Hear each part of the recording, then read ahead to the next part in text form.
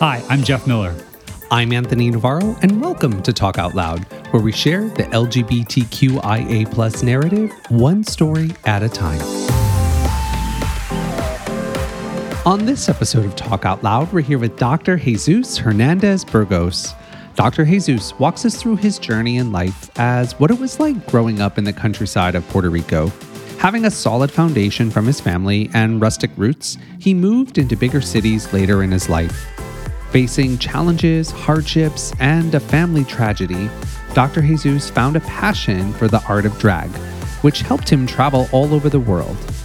All the while, he was finishing his doctoral program, which would take him to Washington, D.C. to work for the federal government.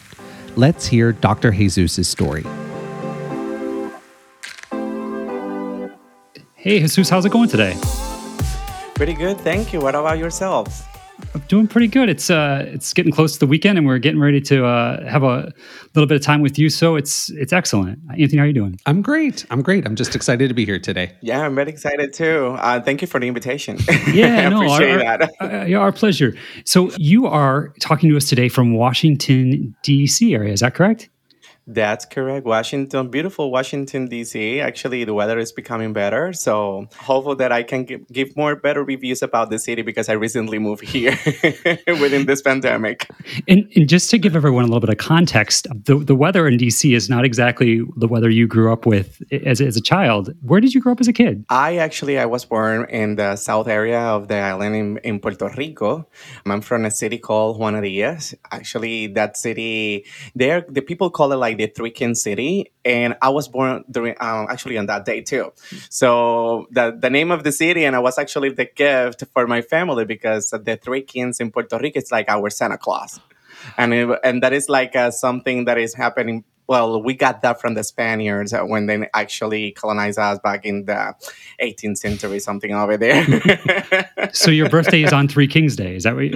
Exactly, which is January 6th. So you're a gift. I'm a gift, of course. Yeah. Yes. I'm all wrapped in a beautiful bow. I love a good entrance. That's awesome. So what was it like? You grew up down there. Were you from a big family, small family? What was that like? Well, actually, my family, which my grandma took care of, like all her kids. She actually had 14. So there were 14 of them between aunts and uncles that I have, and I cannot tell exactly the amount of cousins that I have because it's a lot of them. But my grandma was the kind of person that had this kind of like little farm and they're in Juana Diaz, and she used to have cows and pigs and all of that for sale, and she even had a kiosk for sandwiches. So she was like a businesswoman that actually went into education later in life after she had all her kids. And growing over there, it was pretty much amazing because of the fact that I grew up next to a river.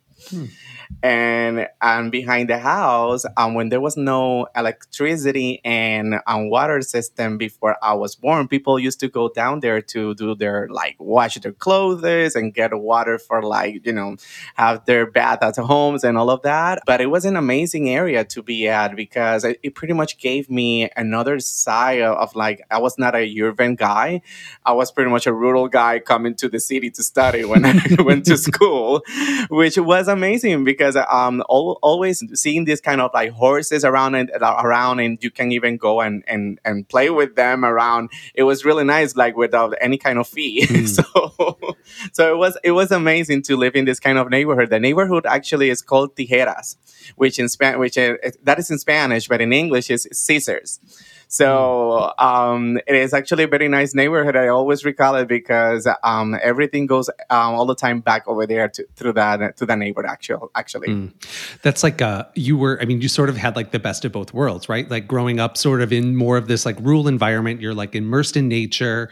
It's all about, I would guess, family and your community, and then being able to later in life go off and to live in larger cities. You sort of get that balance of a metropolis sort of lifestyle, but then always have the ability to be able to go back to know that that's where your roots are from, or that's where you come from. Yeah, and actually one of the good things, and that happens sometimes when I'm in Puerto Rico, because I travel there quite often, and when I was there, not living necessarily over there, I always remember there's something that came to my mind that was like, what makes you happy right now? So, and what really makes me happy was go back over there, even though that probably my grandma was not at her house or the neighbors or anything, just to be there and just take a breath of it there. It always kind of settle me down and makes me feel always better.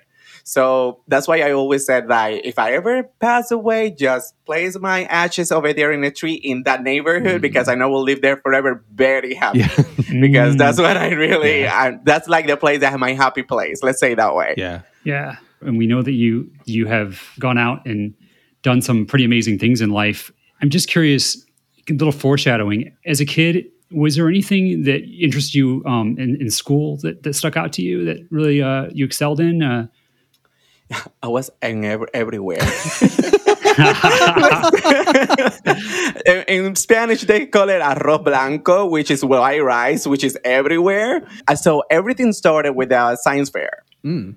Everything started with a science fair, and my very first time, it was actually my grandma who gave me the topic to do my science fair project, and it was to use actually the aloe vera for different house chores, like to for domestic uses. So I did my very first project into like use it as a detergent, how that you can use it as insecticide, and using that experimenting that, on the way getting prepared for the science fair, it got me to win the very big award, the grand prize, the highest project of the science fair. And I was like, oh my God. So, and all started to give me confidence at that moment. And after that, I went into debate contest, geographic contest, speech contest, you name it. I was everywhere in school, and Red Cross clubs, science fair clubs, you name it. So it was like a lot of things that actually I have to thank all of that today, because all those experiences helped me a lot in college. Mm. Like either like when I had to write all my speeches and all of that, you're pretty much writing an essay. Mm. Mhm. So and all of that gave me the opportunity to enhance those skills. When I got into college, it was not that hard at all to get into that kind of like concepts and homeworks that are kind of quite different than school. So it was a great experience to be in those kind of things involved. Mm. I'm just curious that just because I kind of like I have this I love this love for the land and the earth, and like being able to go back to places that are more rural and just to have that breath of the air and get my hands in the soil, that kind of a thing. Was aloe vera natural? Did aloe vera grow around where you grew up? Yeah. Yeah, we Ah, had it at every in the back of our yards all the time. so it's just there in your So backyard, and you use that for your science you just experiment. go out there and you just grab it and take it with the knife and take it home, and then you just peel it off and do all your whatever you're gonna do. If it's like something for your coffee, for your coughing, or anything that you want to do with it, even for the skin. I remember my grandma always telling me that it was really good for skin and all of that. I don't use it. I should actually use it to I'm 35 right now, so things are getting down the hill right now. So I should go back and get with me some aloe vera from there. So that science experiment with the aloe vera, then like it was like, oh, like you had the experience of the fair, and then it's just like it almost like awakened, sound like this thing in you to want to excel and continue to experience more things in life. Oh, definitely. That was the beginning of everything. Actually, when I was in high school, not necessarily related to science, I was in a geographic contest in geography. You say it that way, yes. And I remember that. Well, I got the first place, and one of the prizes was this application to get into a science program that was with the National Institute of Health, which is actually here in Maryland, Washington, D.C. Mm. area. And I do remember that I got the application, so I was not in yet. So I have to apply. It was just the application, okay? So it was probably a copy of a copy of a copy of an application at that moment, and I actually applied for that program, and I remembered that the day that was the deadline for to send it out, actually reading the application, I did not know that I had to handle that application to the local School of Medicine in Ponce Mhm. first, and they will have to select the students and tell the program which are the students that are going to be representing Puerto Rico within that research program. Well, I didn't know that channel. I didn't know that I had to go through that because my teacher was not at school at the day of the deadline. So when I went to handle it in, I saw that she was not around, and I saw that the application said to send it to Los Angeles, California, because the Charles University were the recipient of one of the grants of the NIH to manage that program. So I sent it out to California. I didn't know. So I went to the mail office and I sent it out to California via FedEx, and they got it on time. But I didn't know anything after, like, that was like probably on February or March. And by the probably mid May of that year, I received a call, and my English was terrible. Terrible, terrible. It was only he, she, it, you, me, they. That's it. That's it. And when I was, and I received that call, and I was the only one actually at my house. Actually, at that moment, that the finances of my stepfather and mom was not that good. But I used to do the homeworks of all my peers at school that I charged them. So I have a prepaid phone, and I was the only one who had a cell phone at that time. So I was all the time, on top of my things, having my phone already well paid. And there were plans at that time that you only pay like $30 and you got all the received calls for free. And so that's the one that I had. Yeah. And You call me. yes, exactly. You call me, and I even call people, allow it to like ring like 2 times, and they know that they have to call me back. That was the trick. That was the trick. So and pretty much, doing receiving this call during May, they asked me like, why did you send the application over here and all of that? And I explained them what happened, like, I'm on the best of my ability at that moment. And I said, oh, wow, they called me, but they didn't tell me that I was like selected or anything like that. And I remember her name is Emma Taylor, and she was the coordinator of the program, actually. So I got a call from these people, but they just told me that they were just, calling to see how did I get the application and why did I send it over there. And my teacher got mad because I didn't follow the proper channels, but was never informed about it. And it got to the point that even my teacher told me, I will make sure that you will not get into the program because you did not follow the right steps. And that was like really hurtful for me. Imagine me, a kid in 10th grade, trying to pursue like many dreams and all of that. A teacher that tells you that, it will, make you fall down. And I said, well, you know what? Take all my application out. I don't want to know anything because I was actually rehearsing to be the master of ceremony of the seniors class graduation. And she said that in front of like all teachers and all of that. I believe the other teachers did not like what she did because I think it was very immature at that time to get in the middle of like any student and the opportunities. So I realized, so I'm out. So I said they will probably call on my application. I drop out. So it's fine. So like 3 weeks after that, I got into the summer program.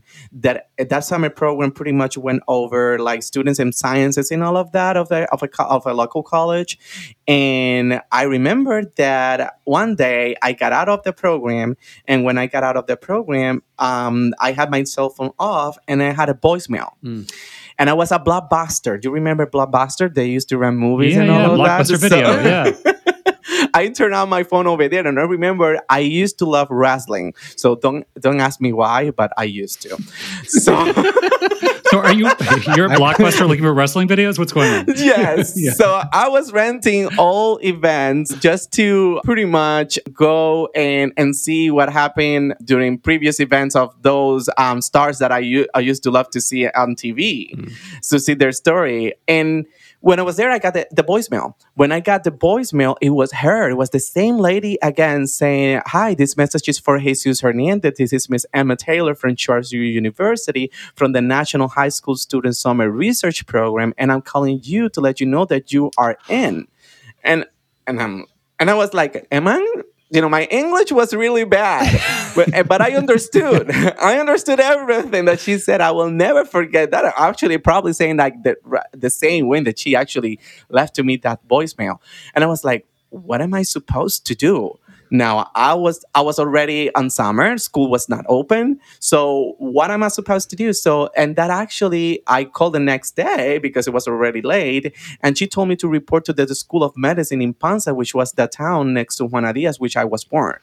And from there is pretty much when everything started for me in sciences because my goal was to study journalism. And then after that, I fell in love with sciences, biomedical sciences. Is now how I developed myself into sciences and being in the career that I am today.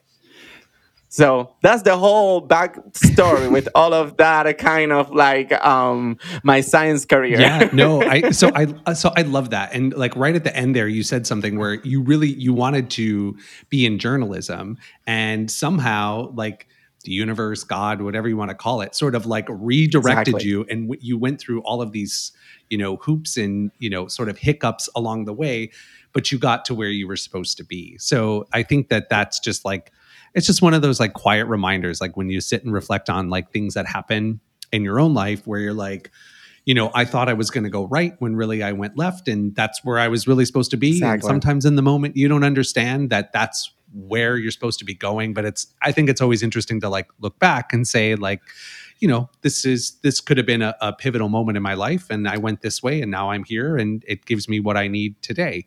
I think that that's just a great reminder for a lot of people. And actually, I have to tell you something about what I did when I came back when the classes started next year after that. So that teacher did that to me. So I was pretty like, I wanted to get revenge because of what she did to me. What did And you you know do? what I did? Well, that research program allowed me to be in Puerto Rico for about 8 to 10 weeks doing research. And then I traveled here to Washington, D.C. for the very first time back in 2001 to present that research project. So I bought her a souvenir. And that souvenir was a spoon. I will always remember that. I will never forget it. And my mom was like, "Why did you buy that?" I was like, "That's the spoon for her to eat what I did during the whole summer." How old were you? I was like 15. Oh my! I was like 15 Oh, years old, and I went back, and I remember she was alone in her hours that they can take for like prepare classes and all of that. And I went like doing my wrong way through her task. But and I gave her this souvenir. She was like, "What is this for?" I was like, "Oh, this is a souvenir for Washington D.C. Remember, you didn't want me to go, but I went, and this is what I actually got for you, so you can have you there, something that I did over there." So, and she was like this. She didn't say anything. She had like her eyes open, and I was like, "Bye," and I went out. so She always hated me. She yeah. always Yeah. hated me. Yes, That's but it is what it is. it is challenging. Like, and I think back about like back in school, like let's say like in fourth grade, I had a teacher who was like my biggest champion, and then in fifth grade, for some reason, the teacher wasn't feeling me, so I wasn't feeling her, so like I just checked out. And I think it's really important that that's just like I have such a respect for educators that pour Right. love into students and that really do it well. And but what I also see is like kind of like a world, like a lesson we can all take to heart is that we as a society, as a culture, we create like we try to organize things to organize life.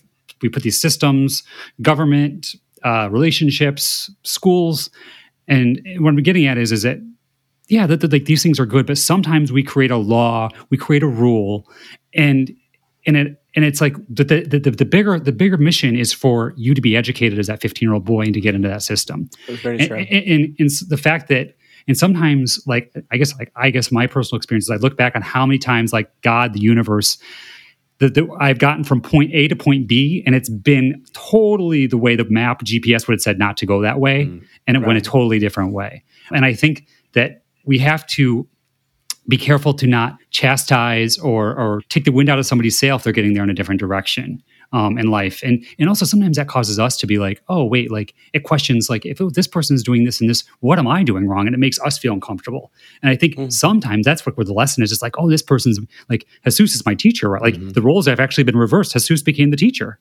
you know? Right. Yeah. That's very true. It's very true. Actually, a friend of mine that was next to me when that happened, nowadays we talk about that when we're drinking. And every time that we are drinking, that story always comes back. And it's like, she was, I don't want to say the word really loud, but, come on, how are you going to do that to a 15-year-old boy? And even more at those times, I was struggling with like coming out too. Mm. So imagine me trying to come, even so my family can understand me at that time. And it was pretty much I was more concerned about my mom because I only care more about her. My stepfather was a person that was there, but I didn't have like that kind of like trust to kind of talk to him about any kind of like boy problems or anything because I never saw him like that. But imagine a 15-year-old boy struggling with like this kind of being rebel, during those times and getting to be an adult Mm. and also having someone that want to put a huddle in your way to achieve your dreams and where you are projecting yourself to be at. And that was very immature of her, but I forgive her. I just that just comes out when we drink, and then the friend that was next to me, we always when we had drinks always comes back, and it's like I know I'm so sorry for her. So I hope that she's well. Yeah. Yeah. It's in our lives. I feel like there are times I can look back at like teachers that said stuff to me and that were negative or not encouraging. And I can remember those moments when then I know that I also had this whole like cheerleading squad of teachers and educators behind me that said wonderful things to encourage me. And I can't remember exactly what they said.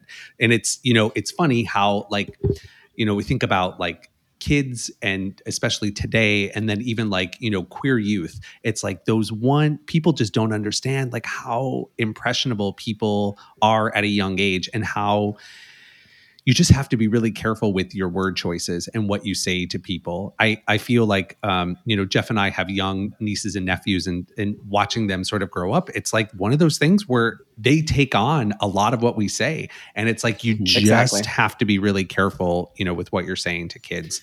I Very true. was going to ask you, you said that you went through this process of coming out, to your family and whatnot with your mom. Did your coming out process with your mom, how was that? Wow, that was quite well.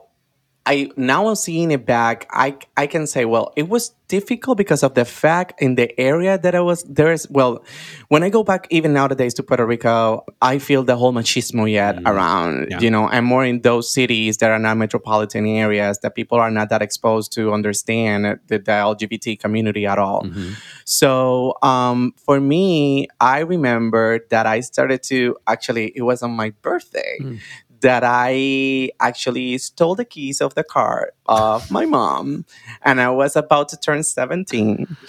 And I called a friend of mine, and she only had $10. Mm. So, and I told her, well, there's a club in Ponce that I think that we can pass, and we say that we don't have IDs. So we may pass as 18, maybe. But she was older than me, so she could pass, but not me. And it was my birthday, and my mom didn't want to do my birthday because I was not having a good behavior, according to her. So I was mad because she didn't do a birthday to me. And I took the keys and I stole the car and I grabbed my friend with me and we went to the club with only $10. And the budget was to $3 the entrance each and $4 of gas. So she could not tell that we used the car. So, So but smart. my friend told me, how are we gonna drink? And I'm like, girl, no worry, I'll take care of that. I'll find somebody over there that can take care of the drinks. Super smart. So no worry about that. I'll take care of that over there. And I probably had the pressure that I needed to find somebody that paid the drinks that night. That Remember, I went back to the bathroom, and when I was coming back to the bar, I saw this guy that looked at me, and I was like, okay, bingo, and. and, and then he kind of like got close to me, and I said like, "Did you have anything to talk with?" And he was like, "No." And if you don't, if you never ask me to talk, I was going to ask you to talk. And I was like, "Oh, perfect. Come on over. What's your name?" And he told me his name. Is Tony. And then I come over, my friend Myra that was at the bar waiting for me, and I say, "Myra, this is Tony. Tony, this is Myra. Also, I just met him right now." And he started to pay the drinks, and I told her like, "See, I told you." And I never knew that was going to be my very first boyfriend for 4 years. Oh, wow. Wow. So that was the guy that I was with when I actually came out to my mom. So I was already with him in a relationship when I remember my mom was on her bed, and she said like, "What's going on?" I said like, "I need to talk to you, but you need to come with me to my room." And she was like, "What's going on?" So she thought it was probably something that didn't have that much importance. And I said, "No, you need to come to my room." So I was like very bossy, like I'm very sure, of what I'm saying and what I'm gonna do. So when she went to my room, I actually told her, "Well, I have to tell you something. I'm going out with someone, and it's not a girl." And she was like, "Don't talk to me right now about anything of that. So, no, close the door and go to sleep." And I was like, "Okay, I told you already. So there you have it. I cannot do anything else." So you know it already. But she was a little bit concerned because he was older than me. I just turned 17 and he was 32. Oh, there's a little bit of an age difference there. Yeah. Yes. So it was like, it looked like daddy issues, but it was not like that. I just like him. And then, so that's how I came out to my mom. And then little by little, she was the person that actually told me, "Can you tell him to come around?" And, and because she knew that I was like going to my soccer practices and volleyball teams, and he was visiting me over there. And she was like, understanding what was going on. And probably she said better to have it closer than have her, over there and not knowing what was going on. And she asked me for him to come home. And I was like, okay, that was so awkward. It was so weird. But after that, even nowadays, we're not together. We were 4 years together, but we are friends. So it is a good thing. And he's part of, like, let's say, a part of the family too. When it comes down, when my mom comes to the US to visit me, he picks her up and take her to the airport and all of that. So it's part of like somehow of the family. So it's okay. Yeah. So they had a good ending. That is interesting because that could have gone totally different. Like you can look at that and be like, oh, that story could have gone a totally different direction. So during this time in that relationship with Tony, you move on to college. Where did you go to school in Ponce? Where was school at for college? So this boyfriend used to live in the metropolitan area in San Juan. I was from the South, which for us, 1 hour and 10 minutes away is like from here to Florida, which is very far away in Puerto Rico. And he used to come down like almost every 2 or 3 days and during the weekends and all of that. So when I was over there, so I wanted to go to study in San Juan because my boyfriend was there. And we were getting to the point when he was like approaching me to study there in San Juan after getting out of high school, and that I could even live with him because he has an apartment over there. And I said, okay, well, I think I got, what I want. And my stepfather actually took me to the University of Puerto Rico in Rio Piedras, which is in San Juan. And because I was late, because I applied for other colleges at the South, but at that moment when I decided that I was going to San Juan, it was already past the deadline. So he took me to the admissions office, and I said my case, and I told them I pretty much make a whole drama at the office. And that guy that was assigned to my case, I realized that he was gay.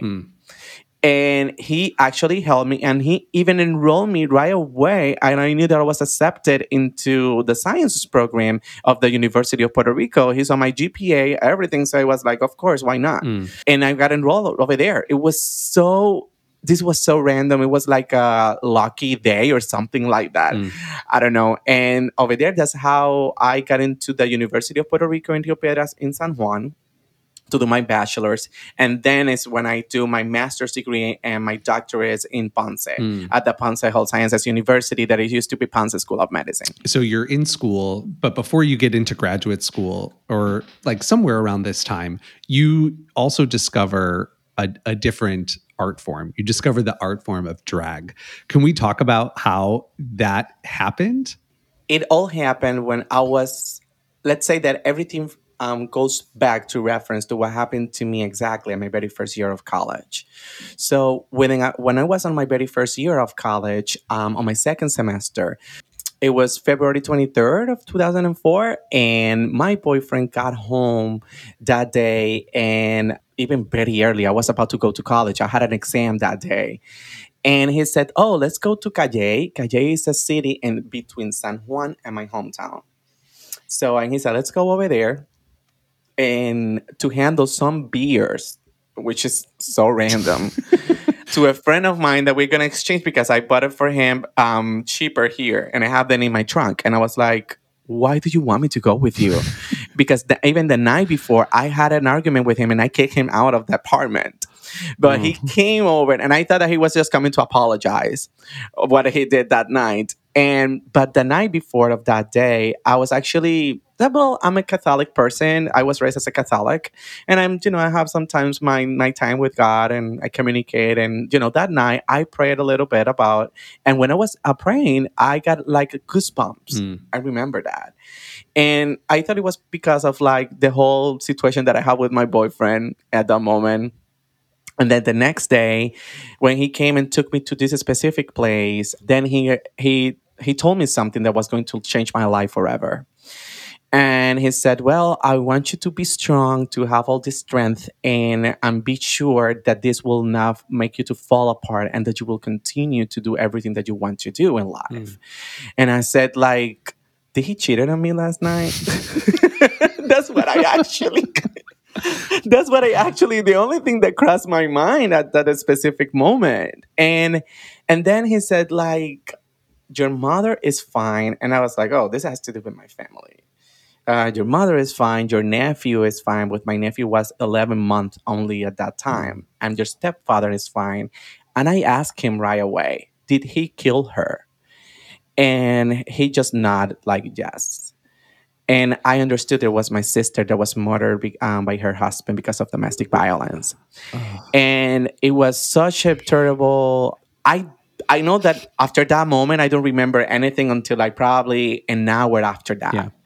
An hour after that, he took me to where my mom was. So the situation was like really quite tragic that it got into all the news of the island because he stole the gun that his father used to. He was I'm not sure if it's retired right now, a correctional guard, and he stole it from the safe box. And he actually went over. My sister already got separated when about 10 months before that, when my nephew was just a month old. But they had their situations and all of that. And when she was getting it, that was her very first day that she was going to do her practicum as a teacher. She was going to get graduated that year, on May of that same year, as a elementary school teacher. And she got out at 7 o'clock in the morning. And my mom was next to her, and she started to argue with him because he just got in front of the house, and all the neighbors were even getting out to go to school, morning routine. And he just took out the gun when he got into this argument with her and shot her 2 times. And he even tried to shoot my mom first. And my mom actually, what she did was she had my nephew on her arms, and she faked that she was shot so she could protect my nephew. So she was on top of my nephew. And it was for her, my mom... This is my mom telling me all of this when I got back, to my hometown. When my boyfriend took me over there, we got into a room together alone, and she told me everything that happened. And after that, it was like, what are we gonna do? There's this child that is 11 months. Pretty much, he lost his mom and his father at the same time. And we were only two at my house, my sister and myself. So that makes me to become a dad at 18 years old. So I became a dad at that time, and um, I'm from 18 years old until like 22, rough 23. I was doing my bachelor's degree. Actually, as a matter of fact, I don't know how I passed that semester. I have no idea. I just moved on. I remember that the next day of her of when we placed when we did all of this at the cemetery and all of that. The next day, I went to work. And people were like, "What are you doing here?" And I'm like, "I have to move on. Don't ask me. Don't be sorry. Don't." And the very good thing that happened to me was that I was at undergraduate level, and then the NIH program, the National Institute of Health program of the undergraduate level, that was like a continuation of the high school program, was able to offer me a spot because I applied again. And I came to here to DC as a whole internship now that during the whole 3 month here in Bethesda, Maryland, in June 2004. So I think my therapy to overcome that was exactly to come over here. And when I went back, because I didn't tell that much people over here, and people tripping like nothing happened, that I was a normal person. The people were not like, "Oh, I'm so sorry," or anything like that. And I felt like a normal person again. And so the therapy of me that happened to be here in Bethesda at that time, it was the best thing that happened to me Wow. ever, because when I went back, I realized that people were at the same place that I left them. And I already Wow. kind of like, I felt better about Yeah. it. So that was like what happened in college. And then finishing college, I made this whole network of friends in San Juan and all of that. And I got single. So I got single at that time, and some friends from San Juan were close to my hometown in a bar, and they were in this bar, and I remember I was studying for the Christian faith class of my undergraduate bachelor's degree, and they needed me to take that class in order to graduate. I was trying to skip that course for the and push it for the end. So when I actually finished I was finishing the semester, my last year at undergraduate level, and then I went, and these friends of mine said, "Hey, why you don't come to this bar? We are in Ponce." I was like, "What are you doing in Ponce? All the way from San Juan?" And they're, "Well, we're just hanging out. Come over." And I said, "Of course, yes." So I, Christian faith, whatever, bye. I turned off the computer, and I went to Ponce, and I got so drunk that night that at 4 o'clock, it started the whole drag show at 4 o'clock in the morning, okay? Because there's no Puerto Rico closed at 7 o'clock in the morning, like the bars and all of that. So when the drag show started, this drag queen said on the stage, "So tomorrow we will have the very first Miss Wiki Wikis pageant." The name of the bar was Wiki Wikis, okay? And it's like a very kind of like weird name. And I was there with my friends, and I said, "You know what? I'm going to sign up. I feel that I can do that." I have only dressed at those moments like with a line or anything on Halloween, never doing anything with like a real, makeup as a drag to look well on the stage and with lights and all of that. And I felt that I could do it with my, confident, my alcohol confidence. So I signed up, and that's how all this person Jevea Altieri comes in. Oh. The whole Jevea Altieri comes down because I had a dream with my sister, and she tells me, and in the dream, that she was pregnant, and that she wanted to call her daughter Jevenandali. So when I was studying my Christian faith class, I was studying that in Hebrew, Jesus, which is my name, is like Jeve. Okay. So, and then my sister's name is Migdali. So it was like a combination of Jesus in Hebrew and Migdali, Jeve and Nandali. But I remembered that I wrote in the dream the way that it was supposed to be wrote down. And when I woke up, I remember I got a sticky note, and I wrote it down in a place on a drawer. Because I didn't want to, because for me at that moment to have that name in my mind was so kind of confusing. I was going to forget it. And But when they asked me on the bar what was going to be my drag name, they said, okay, we will sign you up. What's your drag name? I said, like, I didn't have any. Mm. And I said, Jevenandali. Jevenandali. Just came out. And they said, just came Yep. out. And then they asked me, like, and your last name? And I was like, well, what should I should use as the last name? And that day earlier, I passed by the construction site of the same city. And you know, when these majors have their like things in constructions that they said, like, you know, well, in Puerto Rico, it's like that. They want to take the credit and they place the name of the major Yes. underneath it Yeah. and something like that. And it said, Honorable Magita Melendez Altieri. And I found that last name like so pretty. And I said, oh, she's Altieri. That's very cute. And I just remembered that last name at that moment. I said, Altieri. And that's how it all came together. Jevenandali Altieri. But people were not able to say Jevenandali and all of that. So people only remember how it is seen written down Jeve, which is called, it says Jevea. So people call me Jevea. So I didn't have any choice that to cut the other part and say Jevea Altieri. And that's how I became a drag at that moment as a drag performer. But I went by myself during the first night. I didn't even know how to even talk. I went over there and I had my swimsuit on, and this guy told me, "Would you go out to the stage like that?" I'm like what? And she said, like, with that. And she said, oh, girl, come on, let's go to the bathroom. And she take out this duct tape. And when I see that, I was like, hold on, what are you doing? And then I realized that all of them, I was like, why they didn't, why I cannot see it? And them, they're so plain over there, and I'm not. So, and it was because the whole talk thing, you have to do it. Mhm. And I didn't know that. So she said, you know, and this is my drag mom, who became my drag mom later. And she said, come over here. And she even wrapped me in paper towel and then placed the tape and all of that. And there was an experience because when I got out, I said, oh my God, I feel so feminine. I got it. You know, and then when I placed the swimsuit, it was like, oh my God, I can't believe this. So it was like an all eureka moment, you know, you name it at the moment. It was like, wow. So I got into the pageant, and that night it was presentation of swimsuit.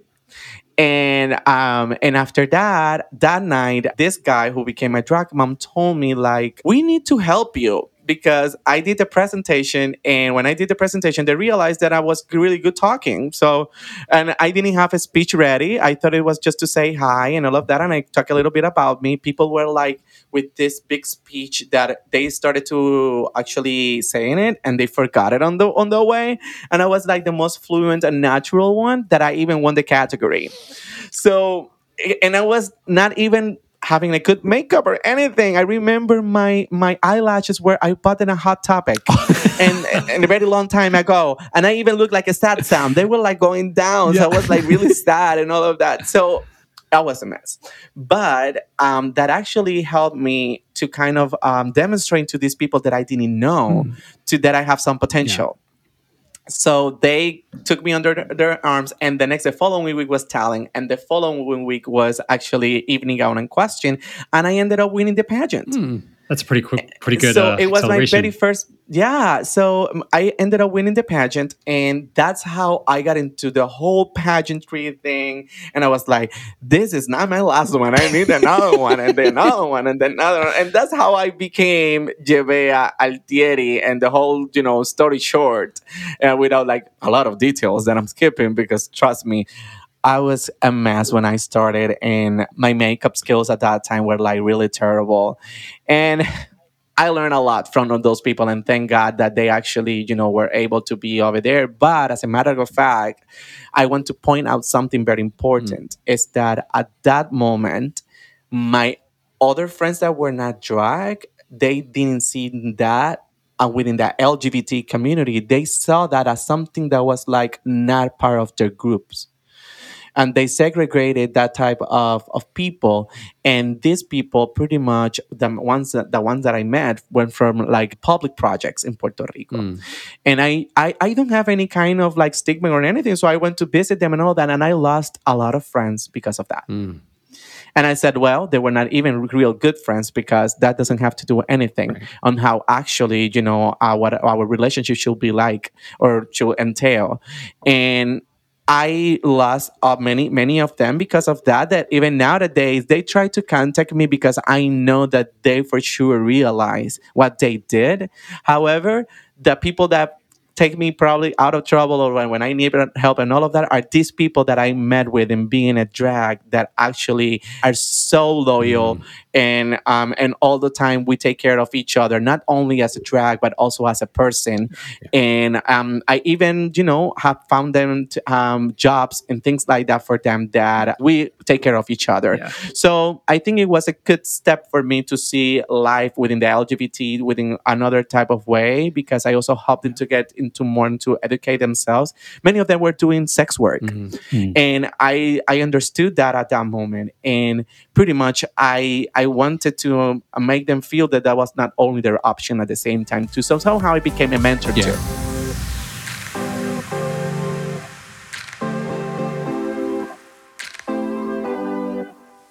Two things on sort of what you said, sort of back to back. So the first thing, I just to reiterate this and point this out, you said, when you this first competition, this first pageant that you did, you said that your makeup wasn't right and your outfit wasn't right, and all of those things.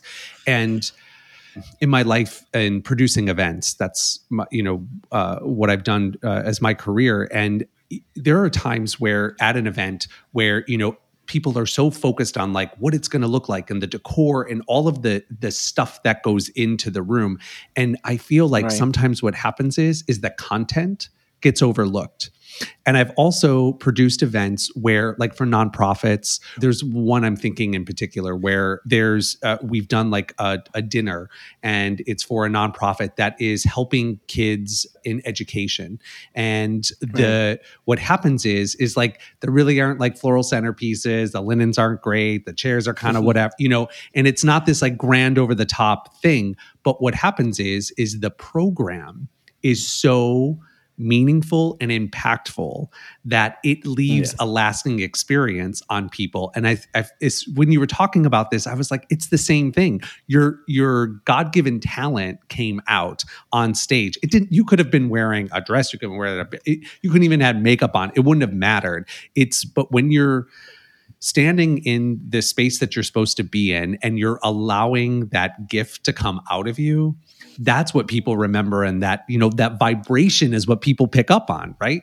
Within our same community of like drag performers, we care about like looking good, but there is something that when you go out like for entertainment of this kind of like benefic events or anything like that, people just care about the entertainment, how good you are in terms of like make them feel happy, to laugh and all of that. And it's not about just the costume or the makeup or anything. It's about to enjoy the moment, and that's what it makes it different. So there's two sides of this kind of like of this kind of like entertainment industry, how people feel it and how we can be within the same performers at the same time. It's like all of that stuff. It's just accessories, the wigs, the makeup. I mean, it's just all an accessory. And if you don't have the talent, you don't have the ability to encapsulate people, entertain people, like it doesn't matter. You could have the best wigs, it doesn't and the matter. Best dresses. Actually, the awkwardness, people appreciate being awkward too. People appreciate people being awkward because they know that you're trying your best. Well, it's almost like in that awkwardness is like when we're in the crowd, we're with you, like in that awkwardness. We're with you, exactly. We know that you are trying to be as feminine as possible, but if it doesn't come out, it's okay. You get my tip. Right. Yeah, that's so true. So we know that you went on to do a lot of amazing things in drag that excelled. You, like, for instance, even something that's near and dear to my heart is city of Chicago, and you ended up in Chicago, and you were actually invited to be participated in the was it the Puerto Rican parade that took place? Parade, yes. So just going back with that is that pageants gave me a platform. pageants gave me a platform to, let's say, to have like right now a microphone in front of me. And pretty much, I always said that if you are portraying an image of a woman trying to mimic that or something, I always wanted to do it in a respectful way. Mhm. But also, I realized that not necessarily all the community that was the followers that I was having was people from the LGBT community itself. So I realized there was people that was like many women, and I realized that many women love that, the makeup and the costumes and all of that. And that takes me back to what happened to my sister. Mm. And I said, why not to kind of embrace that what happened to my sister? And now that I have somehow like a voice, a platform, I went it was called Nuestra Belleza Gay in Puerto Rico. Then I went to London and I won another international pageant in 2011, and I was becoming more popular, more, as the time passed by. And I realized, why not to talk or do awareness about domestic violence Mm. that even happened within the LGBT community too. Mm. Yeah. So, and I pretty much became a person that was always advocating for that. Mm. And because of that, in 2014, I went in to compete in what became like the biggest drag platform pageant in Puerto Rico, that it was called Generation. Mm. Generation, actually, you can go to even YouTube and go Generation Puerto Rico, and you will find all the videos through Dali of 23 to 23. Mm. And you will see a lot of performances of all Puerto Rican drags that were actually offered the opportunity to be in that stage. And they did their pageant, their official pageant, and I wanted to sign up. I was actually kind of like for 2 years, kind of not doing that much drag during those years. And I said, I need to come back and stronger, but I wanted to have something more solid in Puerto Rico. Many people criticized me that moment because I was coming from winning an international pageant. Mm. And it's like you are lowering down yourself. You need to just keep competing international planes. And say, no, I want that over here because that platform will give me something else. Mm. And I don't know, I didn't know exactly what was going to give me, but I was picturing myself trying to combine what I like it. So, as probably people may not see right now, but you can see here, right here, all my dolls that I have over Mm. here. So I'm a collector and I do pageants of dolls, and I'm in a community of doll collectors that we do pageants, and I send the Puerto Rico doll to the different pageants. So we mimic like Miss Doll Universe, Miss Doll World, you name it, all the pageants. And through that, I was actually engaging women into going to the pageants, to gay clubs, and I lease my dolls to other drag performers so they could be creative and they can represent a city with their dolls. And over there, we use the space to also promote domestic violence awareness. Mm. So that's how everything started within the philanthropic work. I Mm. should say it like that way, in English, and within the drag performances. And then I won Miss Generation Puerto Rico. Mm. And being Miss Generation Puerto Rico, I went to a pageant in Chicago called Miss Continental. Oh wow, that's a big one. And Yeah. yeah, so over there, Miss Continental, I actually met some people that are from Puerto Rico, from the Puerto Rican community over there. And then I realized that they saw the work that I was doing. And this girl declined. And the only thing that came to his mind was to talk to Edwin, which was my promoter, and said, Edwin, do you remember that guy that that was working with all of this? He's your queen and all of that. And he said, yeah, Jebea. What's going on with her? And he said, I would like to see if she's interested to become the Puerto Rican People's Parade Queen, and we are in a very last minute stretch, and we need to know right away. Mm. And Edwin was like, just give me a minute. He called me, he explained me. I was like, of course, they will pay for the trip. Of course, I don't care. Let's go. And I was like feeling like the queen of the universe because they brought me there, and I was in this float with it was full of people of the Puerto Rican area, which is called Humboldt Park over there. Yeah. Yeah. On Division Street, and it was all full of people. And I was like, "Oh my god, I feel that I won Miss Universe." It was just like that. The receiving of the girls that used to win Miss Universe in Puerto Rico, I saw that with my eyes, and when I felt myself in a float like that way, there was like this is the whole Queen experience. So it was amazing. But I never got I got there, I did my performances and all of that as the selected queen of 2015, but I never got out of touch with them. So when they go to Puerto Rico, I actually, go to Starbucks, have coffee with them, and talk a little bit what I was doing and all my studies. I'm doing my doctoral degree at that moment. So, and I was doing epidemiology, and they were like very interested to talk about it because they pretty much have a whole public health program that goes toward HIV prevention. And when I was talking to them, they said like, "Oh, okay, this is good. Maybe someday you can come to Chicago and work with us." And I was like, "Oh, sure." And I was like, I'm not getting out of this island anytime soon. I'm very well over here. I'm not planning anything like that. And at that moment, at the beginning, at the ending of 2017, I was working as a public health advisor for the CDC San Juan quarantine station for the Zika response in Puerto Rico. And on a Thursday, it was probably the last week of April, 2017.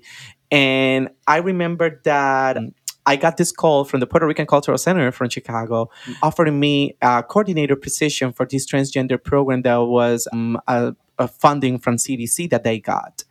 But they needed someone who can identify within what they call the trans umbrellas. We call it transformista in Spanish, drag performer. So they wanted someone who can have some educational experience, some education to fill the position, but at the same time who was a Latino that understand the communities and all of that. And I said, well, I will not say no right away, but I'm okay because I have a job here in Puerto Rico. I was not planning that. I was in a relationship at that moment that at that time I have like 7 years in that relationship. And I said like, why to live? But suddenly after that Thursday, on Monday, I got the call that all the contracts with the CDC San Juan quarantine station pretty much got shut down. And we were about to have our last day in 2 months. And I was the very first one that I was called as an epidemiologist of the station because they called me and I had to go out of the station. They told me, "Oh, we need you to get out." So they were calling people one on one. So I had to stay out while they called the next one. And they said so people didn't get that kind of like situation inside, which at the end of the day happened because all of us were laid off. So, and when I actually happened that I said like, I think I have a plan. so that is all how everything happened. And I called them and I said like, well, and I was smart because I said like, these people, I'm worth a lot of money. So, if I accept, what would you cover through my moving? Because I will move out of Puerto Rico. So, and they said like, well, we can do this or that. And they tried to agree with me with something. And I said, I want this amount of money. They went like 2,000 below, but I was overestimating in case they wanted to go down. And I said, I accept now. So I accepted the opportunity, and that's why I moved to Chicago in 2017. And I was there for about 3 years and a half, probably a little bit more. And that's how I became the program coordinator of the Trans Chicago program in Chicago. And then for about 3 months after I started, my supervisor there saw me the potential to be the public health initiatives director. So from one program, it became 13 programs. Wow. So it was insane. So, and I got used to, I was a person that I put together like this nonprofit events for performances. But before leaving Puerto Rico, I founded the Miss Gay Puerto Rico contest. So the guys from Miss Gay Puerto Rico came to Chicago also to visit the LGBT shelter that we had. And we went to Mexico for pageants too. And we were doing all these campaigns for like U equals youth, undetectable, untransmittable. So it has been a whole experience. So, and being at the Puerto Rican Cultural Center was a very great school for me because I thought that I knew the whole LGBT landscape in Puerto Rico, but definitely when I was there, I really learned that I needed to grow a lot. Yeah. because I thought that I knew everything, because you think that reading it like as a theory or something like that, on books Vers- or yeah. any report, but being there on the ground with the community and seeing how vulnerable are people, that the struggles that they go through, and more when they're like youngsters, that their parents kick them out because of coming out as LGBT and they're homeless. That is something that really I learned so much being in Chicago. So I'm very grateful for that opportunity. I will always be very knowledge of that with the Puerto Rican Cultural Center. Yeah. You being open, I feel like, throughout your life, it just sounds like, you opportunities sort of present themselves to you. And instead of saying no, like close the door, no, it's like, I don't know, maybe not right now. Maybe this isn't the thing. That was a good thing that happened. I didn't say no right away. For some reason, I don't know why. hmm So as you're saying, just like I didn't say Right. no right So away. It was like, it's almost like a little voice inside your head like tells you like how to yes. handle these things. And I just also think too, just in general, I think that thinking about like work, career, life, it's saying no. Like if you get that like gut check and it's like, no, I'm not supposed to be doing this, then yes. But I feel like if you don't have that, it's like, okay, just like leave things open, because then look what happened. I mean, you had that call with them on Thursday, and the following Monday you found out you weren't going to have a job anymore. So it was like the Exactly. timing, couldn't be, more perfect. I do want to bring this up. You did leave, you left Puerto Rico, you came to Chicago, and then it was not very long after that, Hurricane Maria came through and basically devastated Puerto yes. Rico. And I know that you were very outspoken looking for support from the mainland for Puerto Rico. Can you tell us a little bit about what that experience was like, being Yes. here in the States and looking at home, seeing what was happening there? Yes, that was probably one of the most terrible times of my life, let's say that way, because I moved and I left back who was my boyfriend at that moment, with the house that we had, and my mom, my nephew, and I was over there, and I moved 3 months Yeah. before actually when that happened. So I was the lucky one. And when I was there, well, I'm working for the Puerto Rican Cultural Center, and the hurricane happened in Puerto Rico. So we were the very first organization that put together with the Congressman Luis Gutierrez at that moment all the events together to raise the money to making Puerto Rico land the very first airplane after the hurricane that was with United Airlines. That's right. And we filled that plane with all the items that were needed at that moment after the hurricane. But I didn't know anything about my family for about 15 days, I guess it was. Nothing. And then you were hearing on the news Yeah. this amount of dead people, more dead people, and more dead people. And I was just thinking where my mom spent the hurricane, that I knew that she went to my a cousin's house. I knew that my house, my boyfriend, the dogs were like in a situation that there was a river close to it. And it was insane. So I didn't know my mom for 15 days. My boyfriend at that moment was like 22 days. Wow.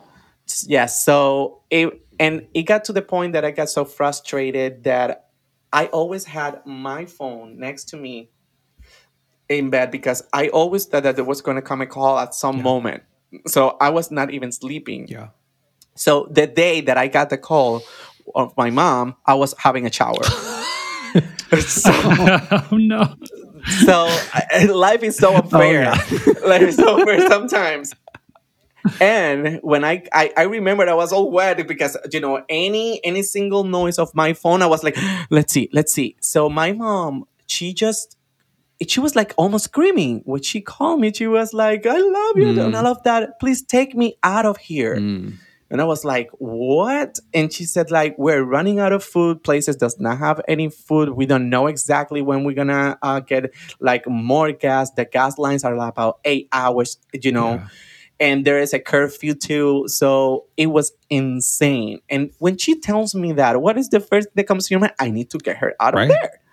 But the problem was that she was not the only one asking for help to try to get out of the island.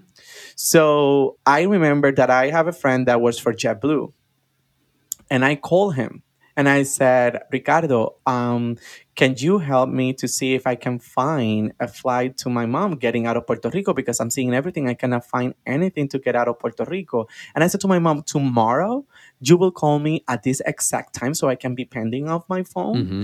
And I will let you know what I have achieved. Okay. And go to the same place at the same time. So my friend was able to tell me, Jesus, there's going to be a release of 2 seats, and that is going to be available worldwide. So I cannot be able to get that just for you. If you're lucky enough, if I tell you when they're going to release it, because I am close to the person who's going to release it, I'll let you know right away, and you need to book like flash. Do it really quick if you get to it. And I was like waiting for that text, and it said now. When I refresh the JetBlue computer, it gave me the opportunity to do the booking. Wow. So I was able to put my mom and my nephew, it was exactly 2 seats, the next day on a fly to connecting in Fort Lauderdale, from Fort Lauderdale to New York, staying in New York overnight, and going to Chicago the next day. So, and I thought it was going to be like, I prepared myself to pay $5,000 or something like that. And it came down to only $900 in that emergency moment, which was not that bad. I think so. And I did that, but the problem was the following one. How do I tell my mom that she have a flight next day? There was no communication. There was nothing. No communication. I was not able to call her back. She was going to call me the next day after the flight departs in the morning. So, and luckily, I took my chance. I saw a friend of mine from my hometown that he went to the north area to get some signal and placed on his Facebook, "We are all fine for the family that wants to know about us." So that was on Facebook. I went right away to the inbox and I said, "Are you still in San Juan? Are you still having signal? Are you reading me right now?" And he's like, "Yes, what's going on?" And I'm like, "This happened. I booked this to my mom. I need you to go to her house. This is the confirmation number. Tell her that she needs to be in San Juan tomorrow very early because her flight departs like at 10 or 11 something in the morning." So I just, by luck, to see if he was able to go to my mom and give her the information, she wasn't able to call me back or tell me anything. So close to 8 o'clock in the morning the following day, I have my mom calling me from the airport. "You're crazy. You just got everything. But I'm here. Thank you. So she did a whole thing that night. She packed everything. And she even talked to the police that she needed to get gas to go to San Juan. So they found the most economic car in the neighborhood to put gas into that car and get her to San Juan. So that car didn't spend that much gas because there was not that much gas around the island. So, and the police actually allowed her to be doing the line at the gas station before the curfew expired. So she was there, did the line. Probably she was like the second or third person that day. And then right away, she went straight to San Juan with a neighbor that took her over there to the airport. And after that, it's pretty much everything was a good story, let's say that, because they were able to live with me for 2 years in Chicago. Wow. In 2 years. So, and I went out of my house when I was 17. Yeah. And when I was already like 32 years old or something like that. And I said, "Oh my God, how is this one going to turn out? I haven't lived with my mom for about like 15 years or so. So how is this going to work?" And I'm like, "Okay, then Maria." but I'm very grateful. Yeah. I'm very grateful because that gave me the opportunity of knowing my mom in another way that I never had not even imagined myself before. It got me more closer to her. And I was able to see more closer, even though that I was there for my nephew all the time, to see my nephew from going from like 14 years old to be a 16-year-old guy. Wow. And those very crucial times. Pivotal, And now he's going to be 18 next month.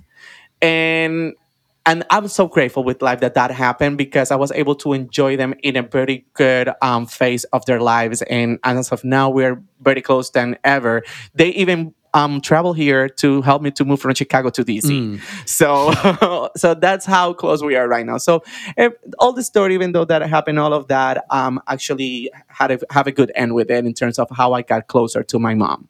And through all this now, you've become a doctor. You're working in Washington, D.C.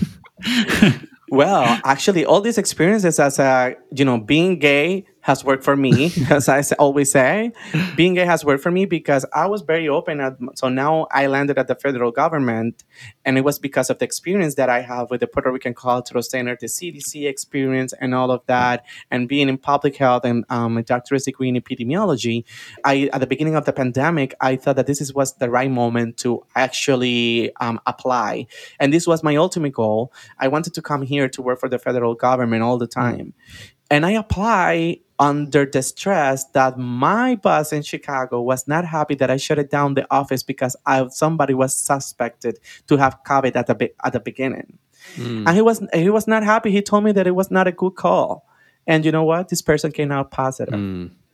So I had a good call. I quarantined everybody. And that day that I was really mad because he underestimated my criteria as an epidemiologist, that's my area, really pissed me off. Yeah. And I went to apply for jobs. And that's when I applied to the federal government. And it took them like about from March to August. I got the first email that I was up for an interview if I accepted. I said, of course. So I got interviewed, and I was very open on my interview. I said everything that I did. I'm a drag. I did this and that, but I have my bachelor's, I have my master, and I have my doctorate. So, and here I am doing all of these kind of things. This is a work that I have been doing also with the community on the ground. Even you take it or not, if you discriminate me, well, I'm still here in Chicago yet, so don't worry. Yeah. It is what it is. Yeah. And they actually selected me. Like, I knew the next day right away that they were considering me because my personal references were being called that day Yeah. for an appointment, and they actually were interviewed. All this process was crazy. The clearance process with the government was crazy, but at the end of the day, I think it was worth it because I came here, and now it's when in Chicago, I didn't have time for anything. I was property of the Puerto Rican Cultural Center at that time. I was working 12, 13 hours, 14 hours. And even went to outreach at night to like hydrate, to like these places over there that they were doing testing and all of that, to Stingworks, all of it. Yeah. So, and I was going to supervise their work to make sure that they were doing it, because at the end of the day, I had to make sure that they do the numbers so people, so the funders can still give me the money. Oh, yeah. So it was insane. But over here, I'm being able to have my regular schedule and do things that I like my podcast too. So Yeah. So- Yeah, let's talk about that. So, first of all, thank you so much for the service that you've done for Puerto Rico, for Chicago, and now on a national level. Thank you. It's my passion. So Yeah, no yeah. worry, I do it with like no hesitation. Right, and part of your passion now is you started a podcast during the pandemic, and can we talk about that a little bit? Yes. So everything I started again with what happened to my sister. So my best friend, this is the type of friends that I love to have, because no matter the time, even though we don't talk every day or every week, when we talk, it's like time haven't passed by. So she started a podcast, and I was seeing her feed, and I was liking and all of that. I didn't know what a podcast was. You were a little busy. You had other things going on. I was so Yeah. busy. I'm gonna be very honest. I didn't know that I have that app already installed through Apple Podcasts on my iPhone. So, and I had it on my phone without understanding what was that app about. So that's how ignorant I was about the whole podcast community. So my friend was doing it, and then she asked me to be in her show, because her show is about empowering women. And she wanted to put over there the story of what happened to my sister. Wow. And then I'm talking to her, and I'm like, "Why are you doing it? What is exactly all of this?" And then she explained to me, and just like right now, I was with her in a call. We were recording and all of that. And after that, I was amazed, and I was like, "This is amazing." So why not? If I have all of these followers, all of these people, they pretty much in Puerto Rico, they use more Facebook. So I'm now trying to build on my Instagram, trying to translate this Facebook friends to Instagram to follow me, because the algorithm and all of that. And we're not going to that marketing and all of that stuff, but it's hard to do that. But my friend taught me all of that, and I said, why not have this kind of like a little bit of empowerment, a little bit of entertainment, and at the same time, we can talk a little bit about some kind of things that they may not necessarily talk every single day. And I believe that some of them does not necessarily know like stories like bars like wikis when back in the past. Many of them are new generations, and at the same time, there's as of now, I'm developing this kind of strategy to try to engage also the non-binary community. There's a very important, I believe it's an important matter to address and talk to this specific collective because of the fact that there are a lot of them and they're growing a lot. And one of the good things is that they appear to be very, together. And why not to educate people in how to educate? And so now I'm starting to go over that. So by that way, they can have also an inclusive space within the podcast. I always go back to talk to those performers that I met on the way on pageants that I did, like in Costa Rica in 2014, that I won Miss Latina Gay International. I made friends from all Latin America, and in Spain, taking over there drag performers from Puerto Rico, Miss Gay Puerto Rico, to compete over there, Mexico. So I'm trying to integrate all together. So as of now, I have not only listeners from Puerto Rico and the US, I have listeners in Canada, in Panama, in Costa Rica, in Colombia, Argentina, Brazil, Guatemala. So, Yeah, that's wonderful. I'm getting that people.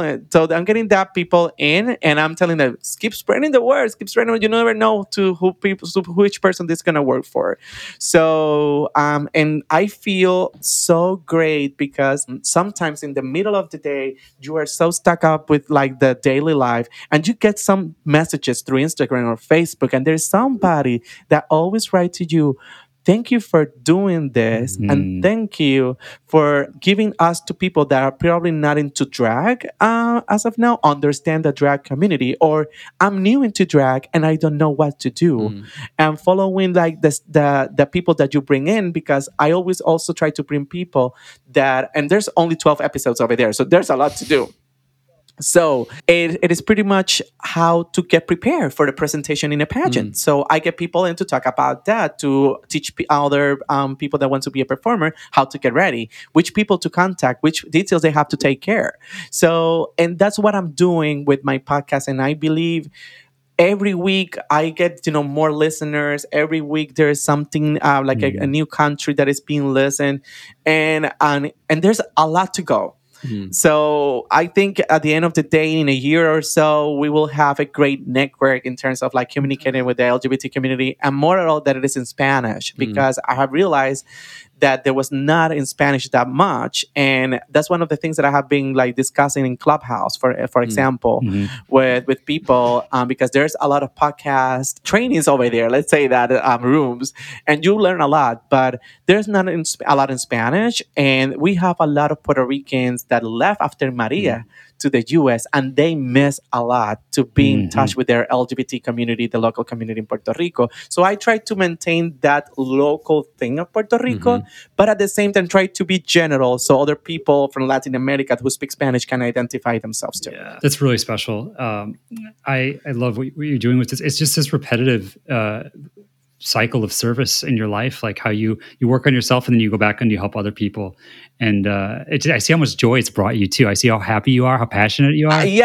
And actually, I feel so happy to be here in DC now, because if I were in Chicago, I was not going to be able to launch that because I was not going to have time. It was time for for something. Yeah. So everything have like a time in your life to happen, and that's why I always accept it and I embrace whatever happens and go with the flow with it, because I believe there's always a purpose behind it, and I always go with my guts about it. And what I feel, what my heart tells me that is best. And so far, it has worked for me to do it like that way. And to have this kind of like experiences makes me feel that at the end of the day, not only I feel happy, I also make people to feel happy. People tell me that they even go to work, they have an hour traffic length to get to work, and they said, I need more episodes of the work. Like, it's one and it's even driving me crazy. I even say to do 2 episodes. So now what I'm trying to see if I can do 2, but those 2 to see if I can do more international and one more local. But let's see, because it's not that that easy, and you know that for sure. We know. Well, we're really excited to be able to connect to other people with. And I'm not going to do it justice because my Spanish is not nearly as good as your English. Can you give everyone the name of your podcast? Oh, it's called Ya with Llevé Altieri, but in Spanish it's Ya con Llevé Altieri. And it is because it's like now with Llevé Altieri. That's the translation in English, now with Llevé Altieri. But Ya is because those are my initials, Y and A, Llevé Altieri. And that was like let's say, the slogan that I used to show at the presentation category at Miss Generation Puerto Rico. That I was saying, like, in Spanish, it's like, Y is Y, A is A. So I say, because my name is Llevé Altieri, with initials Y, A, que juntas dicen ya, que ya comienza el fortificado de este alfil con la imagen de esta servidora, Llevé Altieri. Yeah. Oh, he's got to clap for that. Yeah. Oh, yeah. Oh, my goodness. So that's why people know me, because of that. So, and I said, this is the best way to place a name to the show. So, and people will realize it's me. I'm so glad we got a little bit of Javea there at the end. We had this. Yeah. She's still inside. Oh, yeah. Jesus, Javea, this has been so much fun. Thank you so much for spending some time with us and for all that you do and continue to do. We're really excited to see what you continue to do in life, and we'll be smiling along with you. So thank you so much. No, thanks to you for the invitation. I look forward to get people to announce and have you in a little extension of something with me, even in English, because some of them speak English. So, and we can promote. They can, if they know English, they can get into podcasting to English too. Why not? So, and I see your podcast too, and it is so great to put over there those so they can familiarize themselves too. So we will do something soon too. So don't worry about it. We're excited. We look forward to what the future holds. Thank you so much, and we'll talk soon. Thanks so much. Definitely. Thank you. Thanks to everybody for listening. Awesome. What we love about Dr. Jesus' story is that when the universe, or God, whatever you want to call it, gave him a clue, he followed it. It's a reminder for us here and to all of you listening that when you're in tune with yourself and your higher power, you'll be guided on where to go. To learn more about Dr. Jesus and to listen to his podcast, visit our website at www.talkoutloudlive.com. Thanks for listening to this episode of Talk Out Loud. If you're enjoying the show, please subscribe, rate us, and share with a friend. You can also follow us on social media at Talk Out Loud Live. If you or someone you know has an inspirational story and a member of the LGBTQIA+ community, we'd love to hear from you. Reach out to us on our website at www.talkoutloudlive.com. On our website, you can also catch up on past episodes, learn more about our past guests, and browse their profiles. You can also get your official Talk Out Loud gear in our online store and browse our online bookstore curated with our guests' recommended books. Thanks again for listening, and remember, be true, be you, and to talk out loud.